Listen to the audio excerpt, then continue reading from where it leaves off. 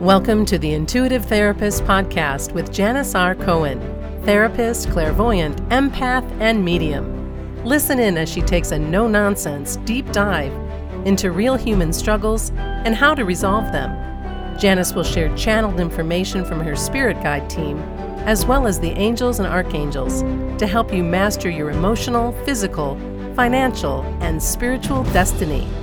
And now, Janis R. Cohen. Hey, y'all. This is Janis Cohen, the Intuitive Therapist, here on the Intuitive Therapist Podcast. Welcome to today. I have to tell y'all, I have a fantastic guest. He and I have been in contact over Facebook. We know each other via Tony Robbins' work. We have been in that community and was finally guided to have him on my podcast.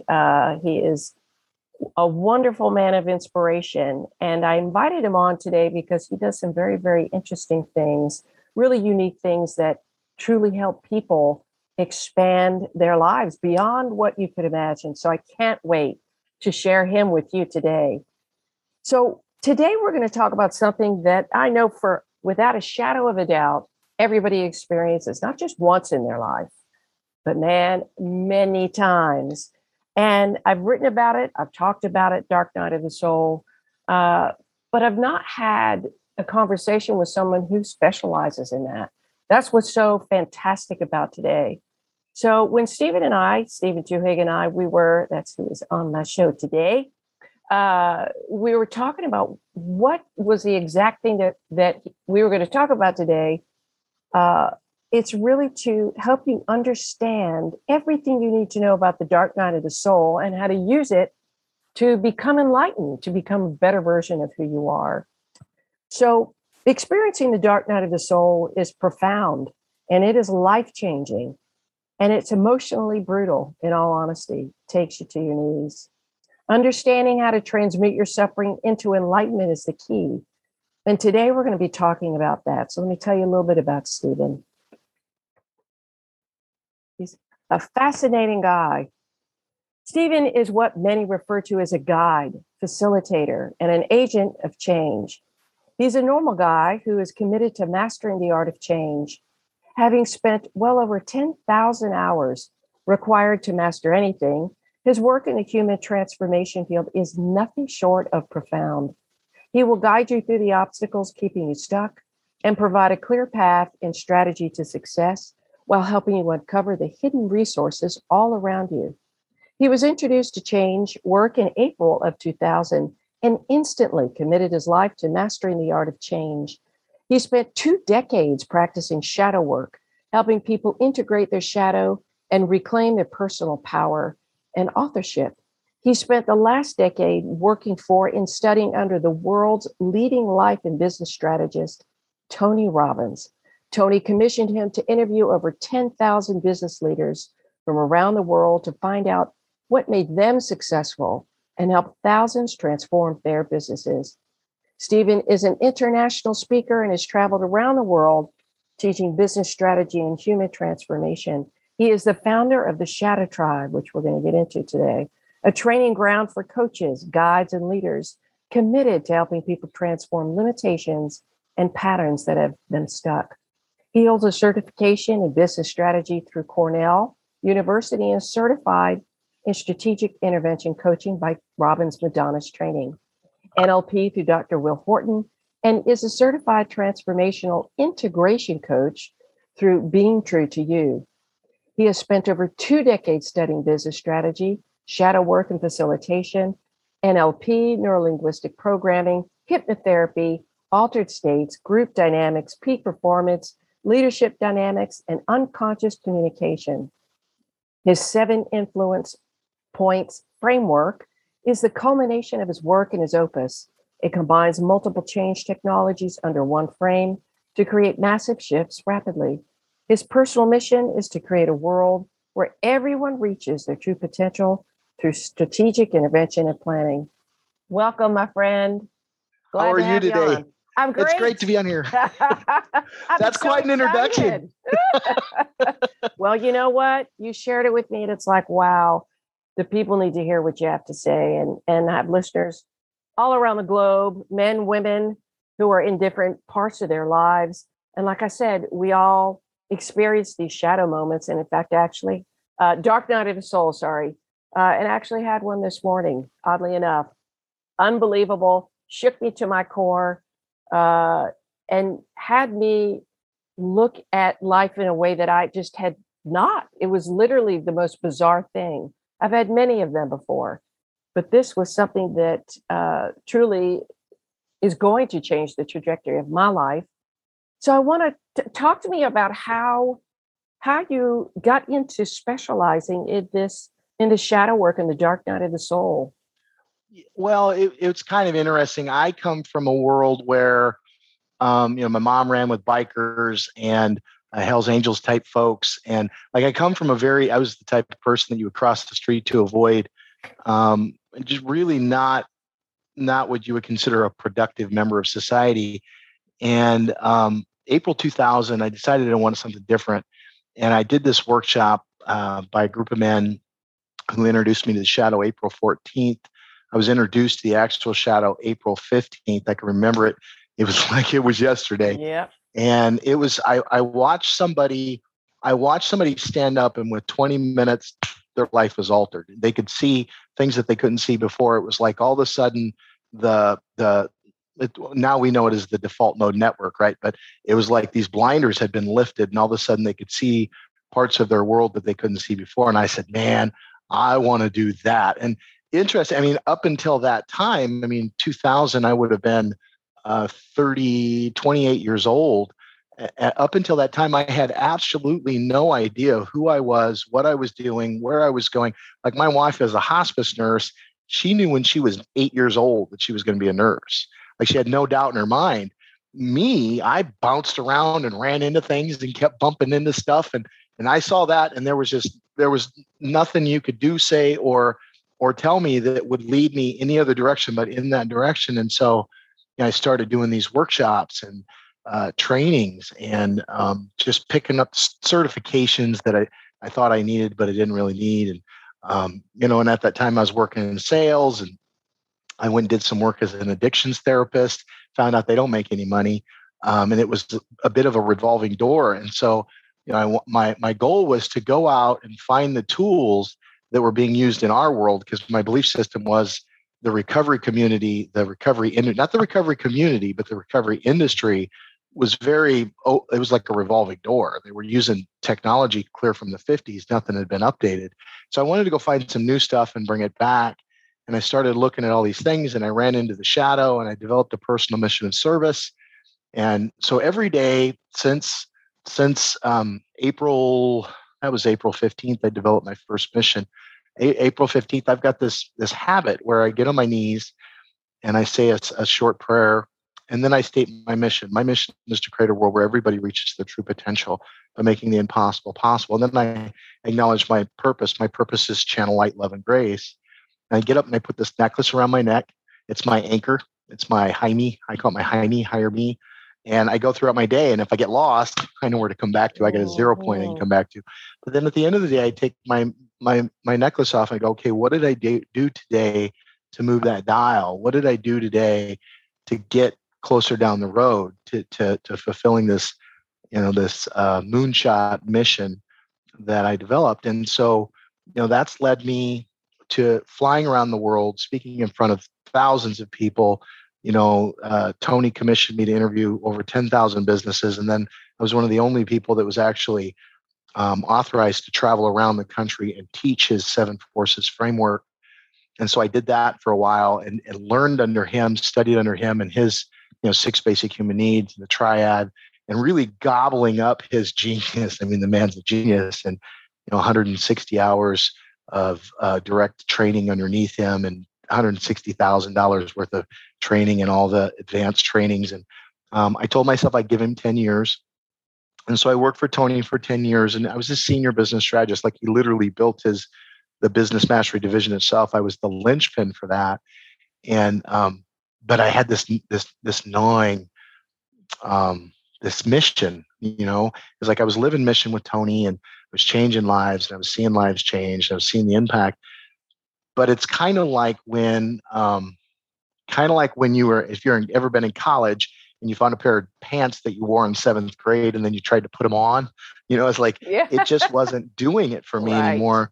And so 2 weeks before COVID, I quit working for Tony and started to work on the 7 influence points, started to pull that together and teach, and bounced around of trying to figure out where it fit. And shadow work has always been my love. It's always been it's almost like a religion, because Why? of the profound.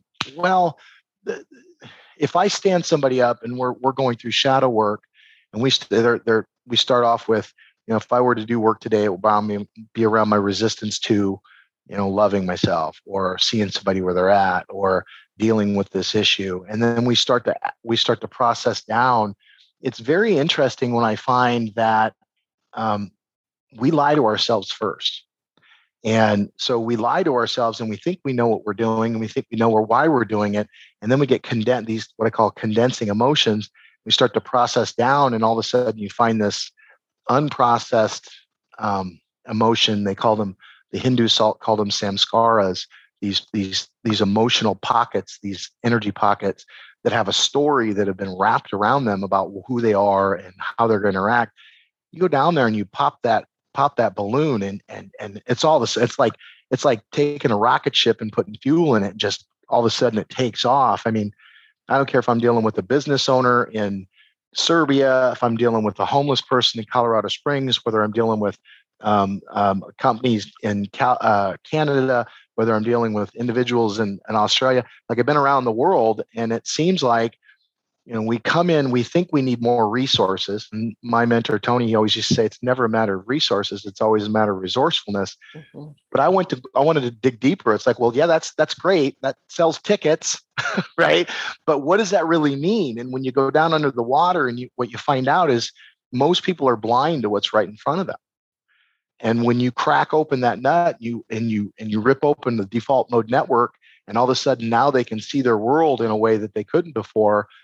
You just see people just, isn't that amazing? Just excel and explode. Takes a moment. It's a moment, right? It's a beautiful moment. It's a tough moment. Yeah. It's a beautiful. Well, it's always a tough, because you have the conscious thought tells me, this is what's going on, and the reason why it does that is it's trying to keep me safe. Right. It doesn't want me to deal with whatever's back there. So the mind, you have the conscious thought, which is the chatter. If you're listening right now, just in your mind, say hello. Right. You said hello to yourself, right? It's kind of like breathing. I'm breathing in and out right now, but if I told you to hold your breath, you can hold your breath. Sure. But that doesn't stop the breathing process. So the conscious thought is like this radio station that just plays. It's just chatter, chatter, chatter. And you have 2 types of thought. You have thought, which is actual me thinking about something. And then most of the time, most of what people think are thoughts, they're not really thoughts. They're listening to thoughts that they've already thought. Mm-hmm. The National Science Foundation suggests that over 90% of thoughts are repetitive, and over 80% of those thoughts are negative. And so we're thinking the same lies. We're telling ourselves the same lies about who we are and what we can do over and over and over and over again. And then when you start to say, okay, what did you say to yourself? And they give me whatever it is. That typically gives me the ability to see what's the subconscious, which I call this. It's like a interesting little crust of presuppositions. Mm-hmm. Right? I can't do this. Well, why can't you do this? What's the story that you're telling yourself about why I'm not good enough. Nobody will love me. I'll get left alone, whatever it is. And then I go, okay, where did you pick that up at? And 99.99% of the time we travel down in, we find out where they picked it up. And then what I'm finding is this very interesting dynamic. I've done this now, what I call the seasons process, which is a shadow process where we travel down in, and when we get down there, I go, okay, well, what did you yearn for? Well, I yearn for this thing. And we kind of wipe the board a little bit, kind of like an etch a sketch. We clear out the energy. Okay, well, tell me, isn't it true that, and 99.99% of the time, when we go into these, I want to use the word trauma, but I'm not a therapist. I'm not a coach. I'm a guy, right? So I'm not doing any therapy. So if I'm not labeling anything. But what you would consider traumatic experiences, 99.99% of the time, we call out to the universe for this thing. God, help me, bring me this thing, have somebody love me. And then we become, interestingly enough, we typically become the very thing that we needed back there. Mm-hmm. And so my work is not only about going in and uncovering the shadow and seeing the lies that we tell ourselves, but really it's about, the neurons that fire together, wire together. It's about connecting those two identities inside of ourselves so that we can start to give ourselves the healing that we brought online to do to begin with. Right. Do you find that the people that you work with, your clients, that they're scared to find out the truth? Oh, yeah. I'm sure you have people that will dive deep in, they're like, good, I'm ready to go. Let's do this. I have clients like that too. Like, I'm in, not afraid of anything. Let's do it because I want to move on. And then the other people are like, yeah, I don't know that I really want to go there. Well, it's worse. It can be even more insidious than that. So I was working with the lady. She did the shadow intensive. We do these shadow intensives where we bring people in and we actually dive down in and do what's called carpet work. And then the goal is to actually go into the cave, connect with the shadow, and shoot through the shadow to get to what I call the well, that part of ourselves that knows the internal, the Godhead inside of us, right? But you got to go through the shadow to get there. I don't know of another way to get there. I'm sure there's plenty of ways to get there, but that's kind of it's kind of the one way, the express way to get there, right? And so I was doing this work with this lady, and it's by that time, geez, it was 2:00 in the morning, and I had facilitated like I don't know how many people. I was burnt. I had that zombie haze, right? Yeah, and sure. She steps out on the carpet, and it was 45 minutes, and I could tell that there was something. I call it flat. It was a flat process. Energetically, it wasn't there, and if there's no energy in it, energy is everything. Right. So she kept coming, and then she came to what I do in advanced guide education. She came to that, and she came to the second one. Finally, did this piece of work that, as the work unfolded, as she laid out what was going on, it was astounding. Like she was, just the work that she had to do to be able to reclaim part of her soul. As I was watching this work, she was literally, she had we don't do no psychedelics, anything like that, but it was much like an ayahuasca experience. And if you've ever seen somebody do ayahuasca, she was actually purging up this black gunk as she's going through her process. Wow. And she had what's called stiff person syndrome. Mm-hmm. So the doctors couldn't figure out what caused it, but her muscles would just lock up. Like she'd be driving down the road and all of a sudden she couldn't breathe, just lock up for no reason. And what we've come to think happened was that she was taking in all this energy, and she was like a sponge. She's very empathic. So she would take in this energy, and then she didn't have no way to let go of it. She didn't know how she let go of it. The best way to explain it is in the early 1900s or so in India, they had a very interesting way of catching monkeys. What they would do, have you ever heard of this? No, go ahead. Yeah, they would take a gorge. I don't have one. I wish I did. They would take a gorge or a gourd, and they would hollow it out, just put a little bitty hole in it, and they would hollow it out, and then they would put fruit in it. And they do this right in the open field while the monkeys were watching. The monkeys saw them doing this.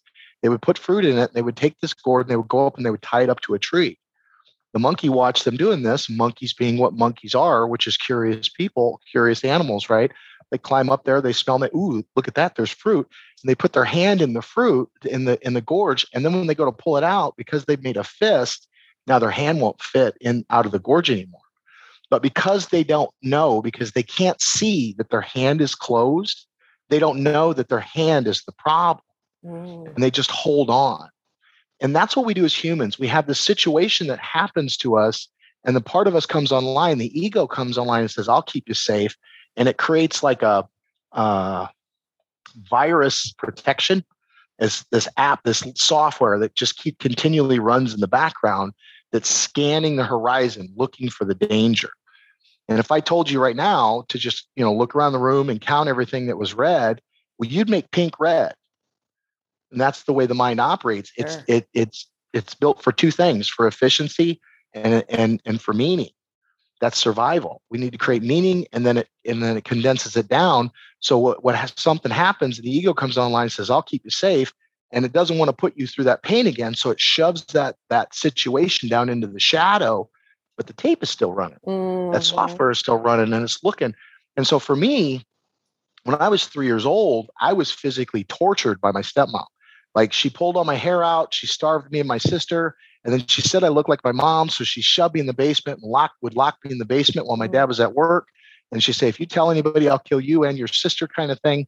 And this went on for a while before my mom finally figured out what was going on and got us back.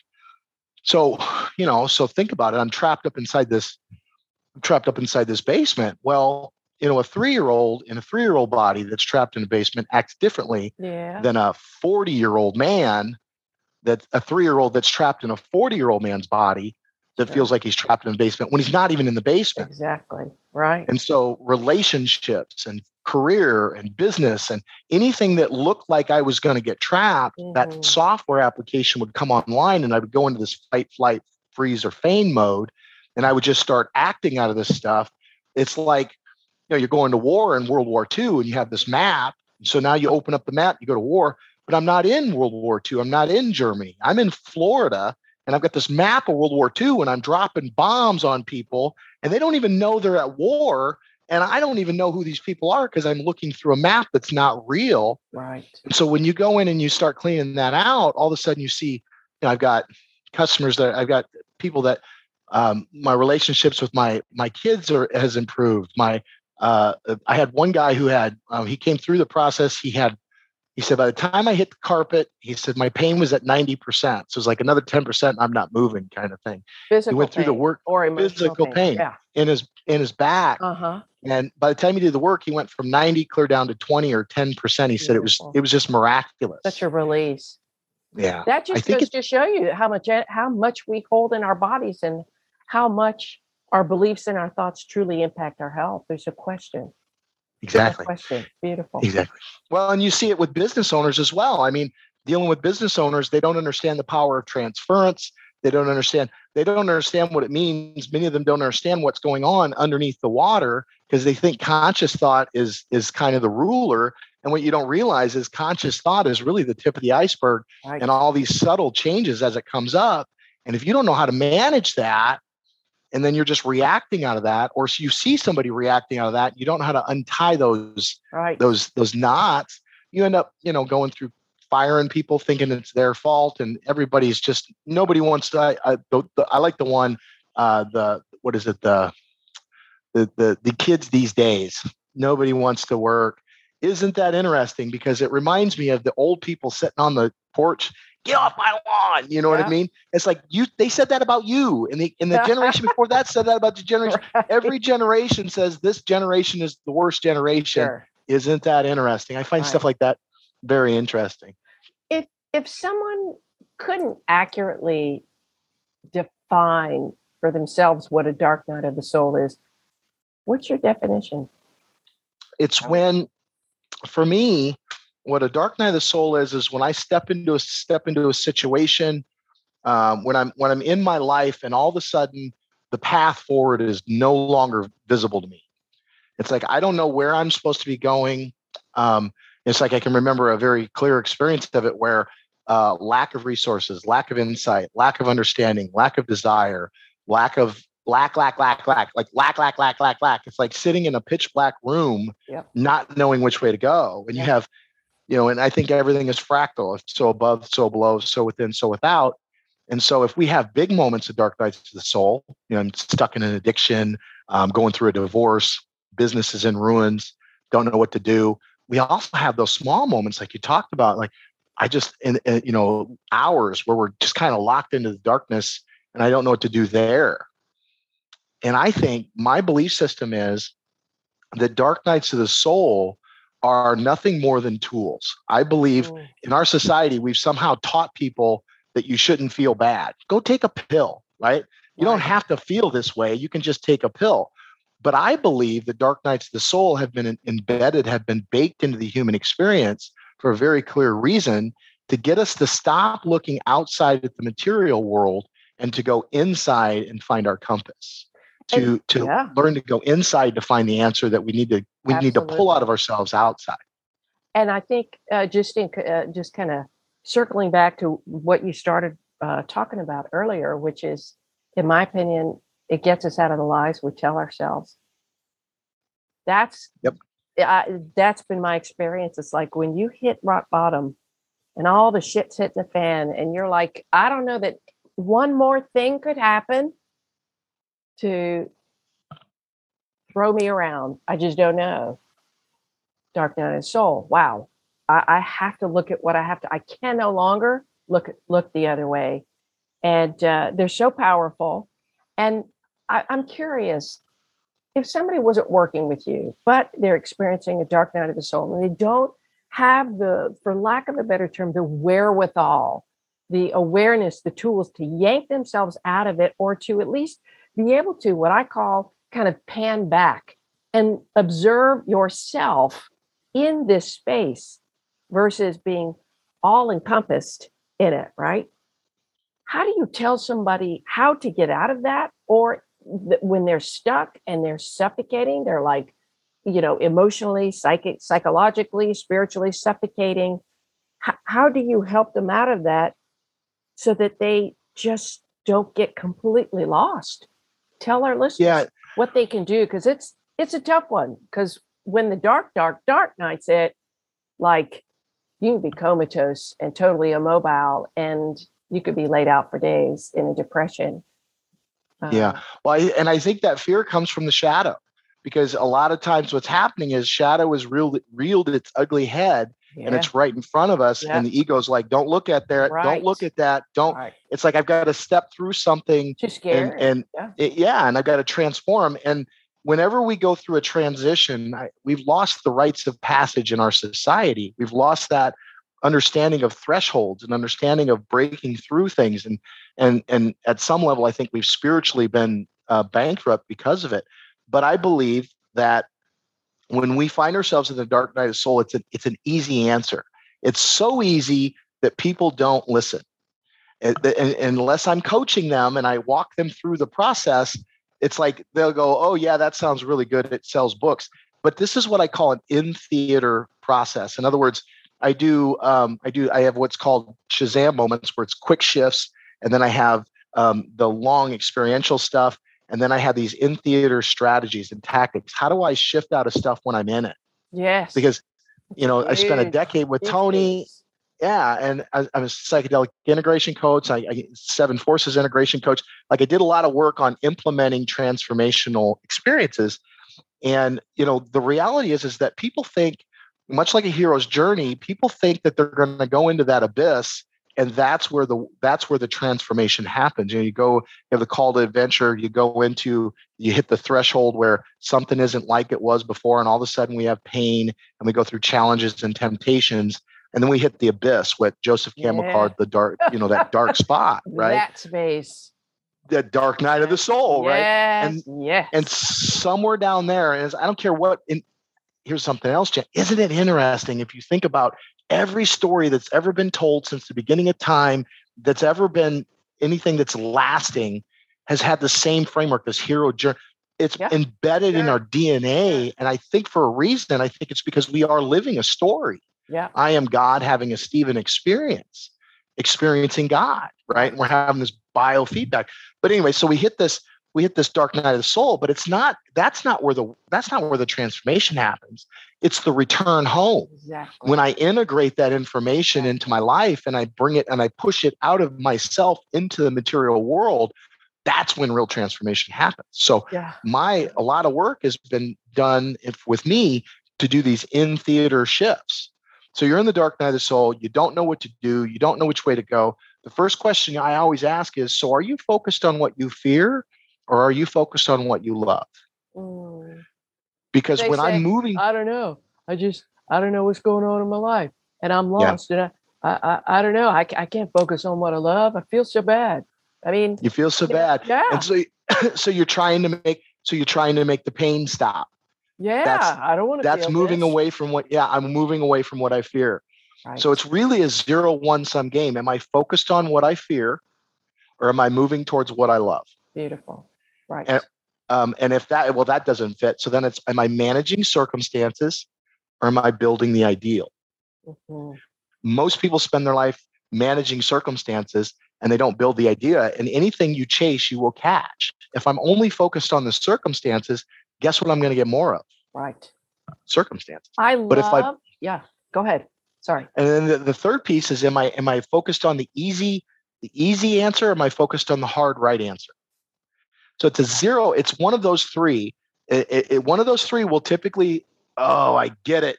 And then a lot of times what will happen is, well, I'm focused on fear. Okay, well, what would love say? Love would say this. And as soon as they say that, they go, oh, because they know that that's the tough answer. But once they've locked themselves into that, there's this, all of a sudden you see the momentum starts to pick off. And here's the thing. It still might be the same answer. It still might be, I'm still doing X. I'm still leaving this. I'm still starting a business. I'm still, engaging in a different way. And it might be the same answer on both sides, but intention matters. And when I feel myself come from where I love, all of a sudden I plug back in to that source, that well that I talked about. And now, even though it's difficult, I know that I'm moving in the right direction. Whereas if I'm moving away from what I fear, I'm moving towards more fear by general design, because we get what we chase. Anything you chase persistently and consistently, you will catch. And if I'm chasing fear, which is what I'm doing when I'm running from fear, because that's what I'm focused on, I'm going to get more fear. Right. And so it might not get you, like I've seen people, I've worked with people, it's like, okay, so they go, okay, that's the next step. And they take one step forward and they're still in it, right? Like, okay, cool. And then what's the next step? And then what's the next step? And eventually they will walk out of the deep, dark forest of the soul. They will walk out of that. And when they do that, what they will find many times is that, oh, I've developed this internal focus now of moving for what works for me, not allowing the material world, which is a dead world, and dead as in everything that's here has already been created. Everything that will be created is going to come internally, kind of thing.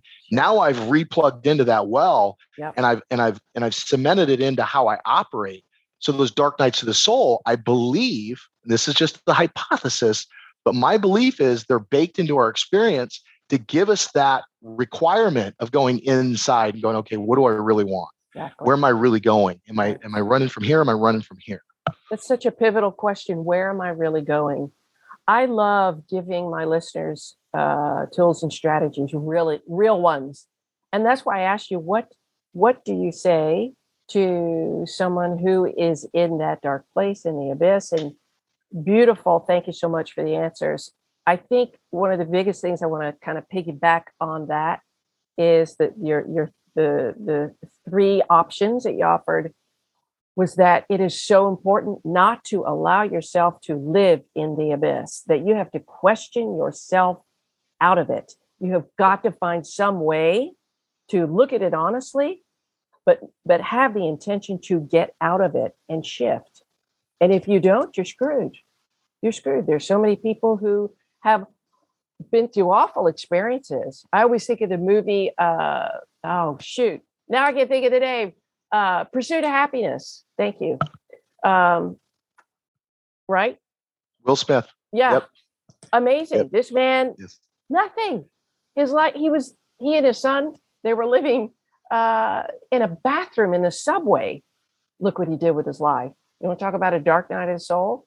Now, all experiences are relative, but to be able to have some way that it's a way out and a way through together. And I love that you offer those options to really question the darkness.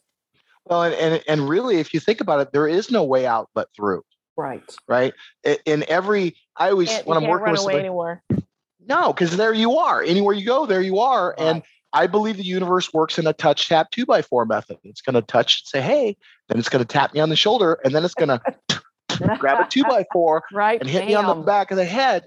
Yeah. And isn't it true, Janis, that every lesson you've ever had, if you didn't learn it, it came back around down the road? Worse. Exactly. Right. Isn't it also true that any obstacle, any challenge, any dark night of the soul that you've ever overcame, when you came out of it, it wasn't that it changed you, it's that it brought more of you online. Amazing. Absolutely. Right. The truth, connecting with the truth of who you are, for sure. Well, and when we talk about transformation, and I've done the work, like I've been around, I've kind of been around, right? And so when I think of transformation, most people, it's like, well, I'm a square and I think I want to be a triangle. And triangle people got it going on. It's like 3 sides, only 3 edges. So there's not as much to cut you up. I think I want to be a triangle. And so then they go and they drop everything that they were doing that made them a square. And then they go be a triangle. And now they're triangle people. And some part of them is not really happy. And now they're looking around, they're going, you know what? Look at those circle people. I think the circle people got it going on. The life of pi. It's all well. There's all this. Where you start, you finish. There's this completion. I think I want to be a circle person. So then they go over and they join the circle people, but they're not happy, and because they're not a circle person. And I think what I've been watching and I've been seeing is it's not so much taking a square and making it a circle. It's about taking a square and making it a cube, or taking a triangle and making it a pyramid, or taking a circle and making it a sphere, adding that dimensional depth. So now we are more of who we really are. Mm-hmm. That's what I think the dark night of the soul. And so when you look at, it's actually they're meant to expand us. Have you seen, if you know anything about Stanislav's 4 matrices of birth? Mm-hmm. I mean, the one common denominator we all have is the birthing process. And, he's gone in and done a lot of research around it. He said, this is the one area that psychology hasn't taken into consideration. And he's done a lot of work to show, he's got a lot of background to show how this is important. I mean, if you think about it, again, I'm going to go to that fractal conversation. So that first stage of birth, you're kind of just floating around in the amniotic fluid, right? There's no sense of time because time is a man-made construct. It's not real, not the way that we think it is. So you're just kind of floating around in the amniotic fluid. You don't know hunger, you don't know cold, you don't know alone, you don't know with somebody, like you don't know anything like that. You're just kind of floating around. Everything's perfect. You have no needs. Exactly. Right. And then the next stage hits, the second stage, the blood source starts to taper off, the food source starts to taper off, and all of a sudden you start getting pressure, compression, right? You're getting all the pushing and all that. You're not going anywhere. You haven't done anything wrong. You're not, ow, ow, ow, ow, right? And nothing's happened. You haven't done anything different. I'm just sitting here. I don't even know what sitting here means. Now I'm going through pain. And the third matrices of birth, now we start to travel down the birth canal, right? And we get a little pointy head, right? And we come out, and here's the funny thing: we pop out. Imagine we pop out of the womb, and these big dangly things come and they grab us and they take us over. They put us under a sun lamp, pop a bottle in our mouth, wrap us up, and stick us in a room with a lot of other people that are just as confused as we are. That's the 4 matrices of birth. And when you look at the hero's journey seems to travel right around that same thing. I think, Janis, my belief system is that what we saw with COVID is the second matrices of birth. That as a society, we are opening up, that we are waking up. Yes, and we're coming to this new way of being. Like I can feel it in my body. Something's happening. People are waking up. They're starting to understand that I create my reality. Yeah. And so it's time. We're going through the hero's journey, and you're going to go through these hero's journeys over and over and over. It's a constant cycle. Right. And again, everything is fractal. If we experienced it over here, it would make sense that we would experience it in our life. And then we look at death. My wife, again, she's a hospice nurse, and she comes home. She tells me the stories about there's this little old man. He's got a bow tie, and he's always happy, and everything is joyous. And when it comes time to pass, she said, you see this process come over them where they glass over and they disappear. And she said, sometimes they come back, sometimes they don't. When they come back, typically they get the second wind, and all of a sudden they're happy and they're joyous and they're jumping all around. It's like, this person ain't dying. This person's doing racquetball. This person, like whatever, they're all energetic, and then they go, right? And if they're not, if they've lived their life in such a way where they haven't gone through these awakenings, where they haven't pushed themselves through, they haven't done what they needed to do, at the end of the road, the illusion strips away. And all of a sudden they see, I didn't have that relationship with my son like I wanted. I didn't have that relationship with my daughter like I wanted. I didn't, connect with so-and-so like they start to see what was really important and how their lives. Right. Yeah. And then they condense. And you see them, their physical body, they actually condense down, and now they're holding on. They're holding on for one more moment, one more chance, and the process of birthing into the next thing is very, very difficult many times. Yeah. It's a powerful conversation. And I mean, the time, it's unbelievable. 40 minutes has passed already, and I could keep talking about this with you for sure. Tell people about the Shadow Tribe. I want people to hear about this. And also, I have a lot of men that listen to the podcast too.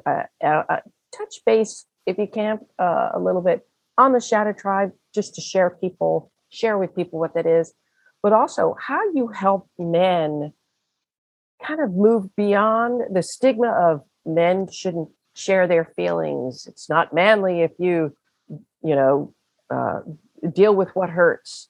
How have you helped men? So share a couple of thoughts about this. Well, let's start with the man thing first, because that's a common, like, if you think about it, for hundreds of thousands of years, we were tribal. We would go from place to place, and we were hunter gatherers.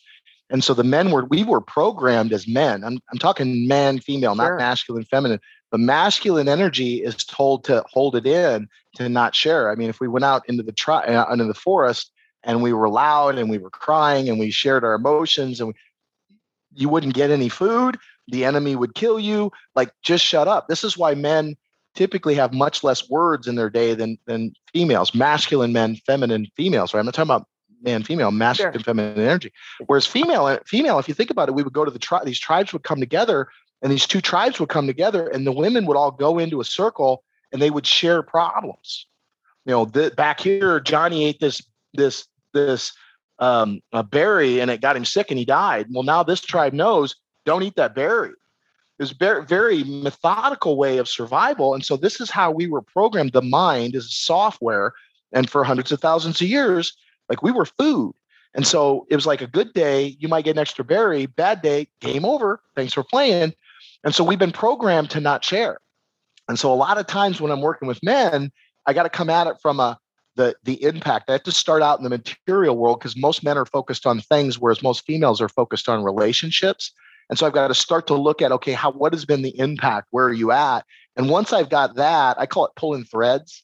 A thread will turn into a string will turn into a rope's attached to a chain, pull the chain, attached to an anchor, boat leaves the harbor, right? And so getting them to see that this charge is there, a lot of times I've got to start with the material stuff and go inward from there. Yeah. That's kind of the end. So if you're having trouble connecting with your husband, or if you're a guy so start with, where is the problem in my life? How does that make me feel? Mad, sad, glad, scared, shame, right? That's an emotion, not a feeling, right? But start with that. Okay, do I feel this way all the time? So there's some questions you can ask yourself. What am I feeling? I'm feeling anger. Do I feel angry all the time? I do. Where'd you pick that up from? Back here. And what type of a man did that make you? What type of a woman did that make you? What type of a person did that make you? That allows you to really start to sink down in. It's, if we had more time, we were doing facilitation, we kind of go through it, but getting them to see the impact that it's having, and getting them to see what it's doing to their body. And a lot of times when you're dealing with men, like we do this process in the Shadow Tribe, we do this process called the river and the rock. The rock being masculine energy, river being feminine. Feminine energy just flows, like it just goes. That's why men are scared of it, because you just can't control it. It's gonna flow, and it's gonna get where it's going one way or the other. Water will find its way out, kind of thing. And feminine energy is kind of like that. So a lot of men are scared of it, because it's like we're logical. 1, 2, 3, 4. Women are 1, 2, squirrel, green thing. Like every. It's true. We got a lot of stuff going on. Well, and the reason why is because your consciousness is taking everything in at once. That's right. Whereas masculine men, we're very focused. Like we're very, yes. Exactly. So you got to find out where they're focused, and then start there, and then kind of follow them back in. And that'll typically get you there. But we do this process called the river and the rock, and we give these men opportunity to start to dig into it. And sometimes it's like opening up a treasure chest, like, oh, all of a sudden now they've got the space to where they can start, because it's, we've had all this stuff bottled up, and you give them room to, sometimes it's like popping a wine cork. It's just or one of those celebratory kind of, boom, it just pops out. Right. So what is the Shadow Tribe? Yeah, if you go to theshadowtribe.com, they'll take you to a Facebook group, and it's we run every Monday from 6 to about 8:30ish p.m. We run an integration group, and it's free. Anybody can come to it. And again, we check in with name, where you're from, what you're feeling, what your primary emotions are. And again, if I were to do work tonight, it would be around my resistance to state your work, and then you state if I were to rate the impact it's having on my life on a scale from 1 to 10, 1 being, I stubbed my toe, 10 being, if I had a hot poker, I'd shove it in my eyeball. I'd probably feel better about it kind of thing. Don't shove in. Nobody do that, right? Don't do like, that. Exactly. Don't do that, right? Come to the group instead, right? But you rate it from 1 to 10, 1 being the lowest, 10 being the highest, and then whether or not you're willing to do the work. Because sometimes just labeling the work in and of itself is work. It's like, oh, that's what it is. That's what's going on. I couldn't figure out what it was until just this moment. Many times that's work. And sometimes the work is so, like you said, scary that it might take you a month, 2 months, 2 years to finally do the work. And then what we do is we start at the 10s, the folks that want to do their work, and we go down and we break into rooms. And I've been training these folks for a while now. Some of them going through quite a few trainings where we've gone, how do we process somebody in on Zoom? And we do a light process on Zoom. And then 3 times a year, we're trying to get it to 4 times a year, we run an intensive. And the intensive, the whole goal is to plug into the numinous, the spiritual. I believe that when you plug into the numinous, in and of itself, the problem itself becomes numinous. Once you plug into that source, it's like, beautiful this is the best. Right. It's all of a sudden now the problem has purpose, it has meaning, it has all of a sudden I can see. So we run through this weekend and it's a totally experiential process where, we're going to drive down and take the slow descent as a community. We're going to go in, we're going to seal the container, and we're going to start driving down. And come about Saturday night, you're going to meet your shadow, and you're going to have the opportunity to step out on the carpet and go through that dark night of the soul. And so we go through that, and then on Sunday we connect to the well, and it's that part of you that knows. A lot of time, just if you're listening, just think of a problem that you have, and now imagine as if the solution were going to come to you.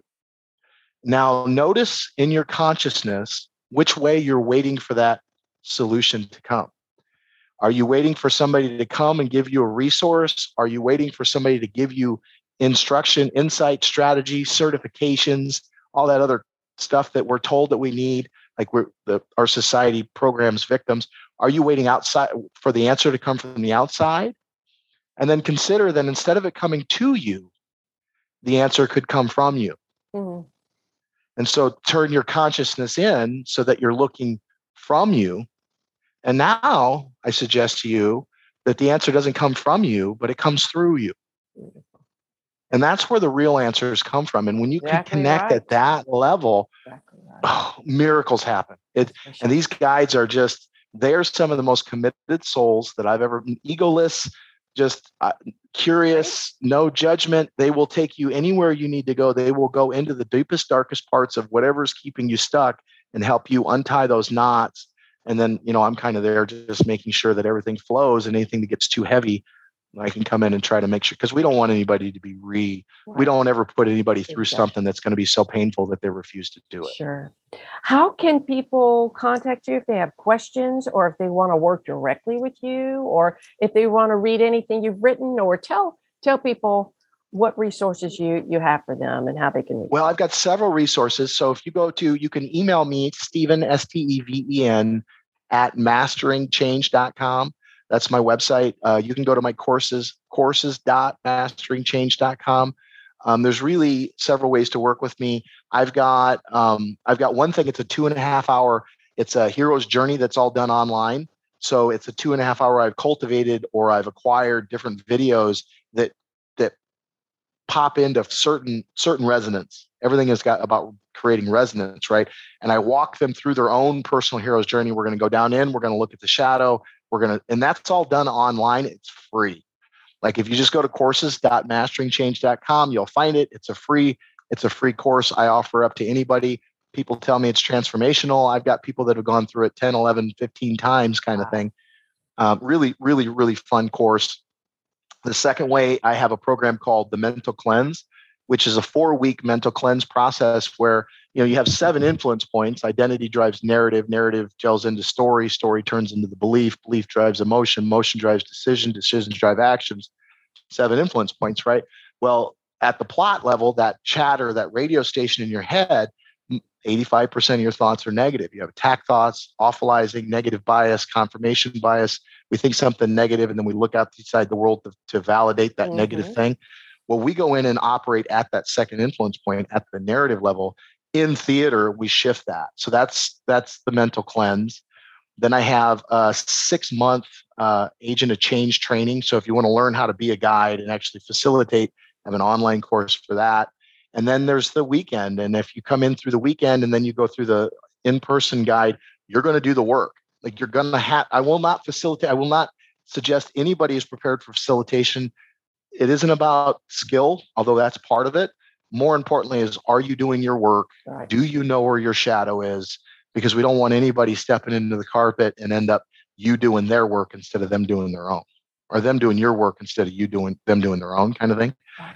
And so it's a fairly intensive process where you're going to go through age trainings, you're going to go through hot seats to make sure that you're ready for this type of work, because it's change at the tectonic level. It's not the conscious up here, the thought that just a little bit. It's down deep. You're making those deep changes. And if you're going to make deep changes like that, you've got to be prepared to go down in those dark nights of the soul. And you got to know how to kind of navigate so that as they're moving and they're on their journey, you're just kind of a guide. You're following them. You're leading them by following them. And you have to know where you're going. For sure. And I just want to share with the listeners, and I would imagine you would reinforce this, that there is such great reward in dealing with what's underneath. And the beautiful thing is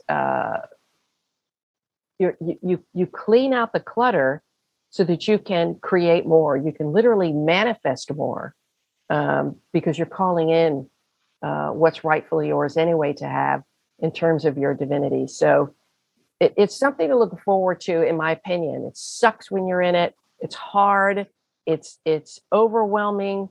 And my hope is that whoever's going through this experience if you have been, are going through it, or fear going through it, that you understand its usefulness. There is purpose in it. We are not here to suffer. We are not, and we're not here to live in the abyss of the feelings. We're just not. We're here to use it, change it, grow, and be better humans so that we can help the world. So be a better place. So thank you. Thank you for today. Thank you. I hope listeners, you've enjoyed it. I can't imagine that you wouldn't have. This is just a kind of, we're skimming the top here of such pivotal work. Everybody needs to do this work. There's no one that can avoid it. We have our child state that's very, very active, and we haven't dealt with everything that we need to deal with. So if you're ready to make some changes and you resonate with Stephen, reach out to him. He's helped a lot of people create massive change in their life, and I wanted to introduce you to him. I'm grateful for you. Thank you so much. Thank you for everything you do in the world, Stephen, and God bless you. And as I tell everybody at the end of each episode, I wish you a blessed day, a wonderful week, and as always, live intuitively. Thanks for listening to The Intuitive Therapist. If you like what you heard, the best compliment you can give us is to share this podcast with a friend. And be sure to give us some stars and a favorable review at Apple Podcasts or wherever you listen in.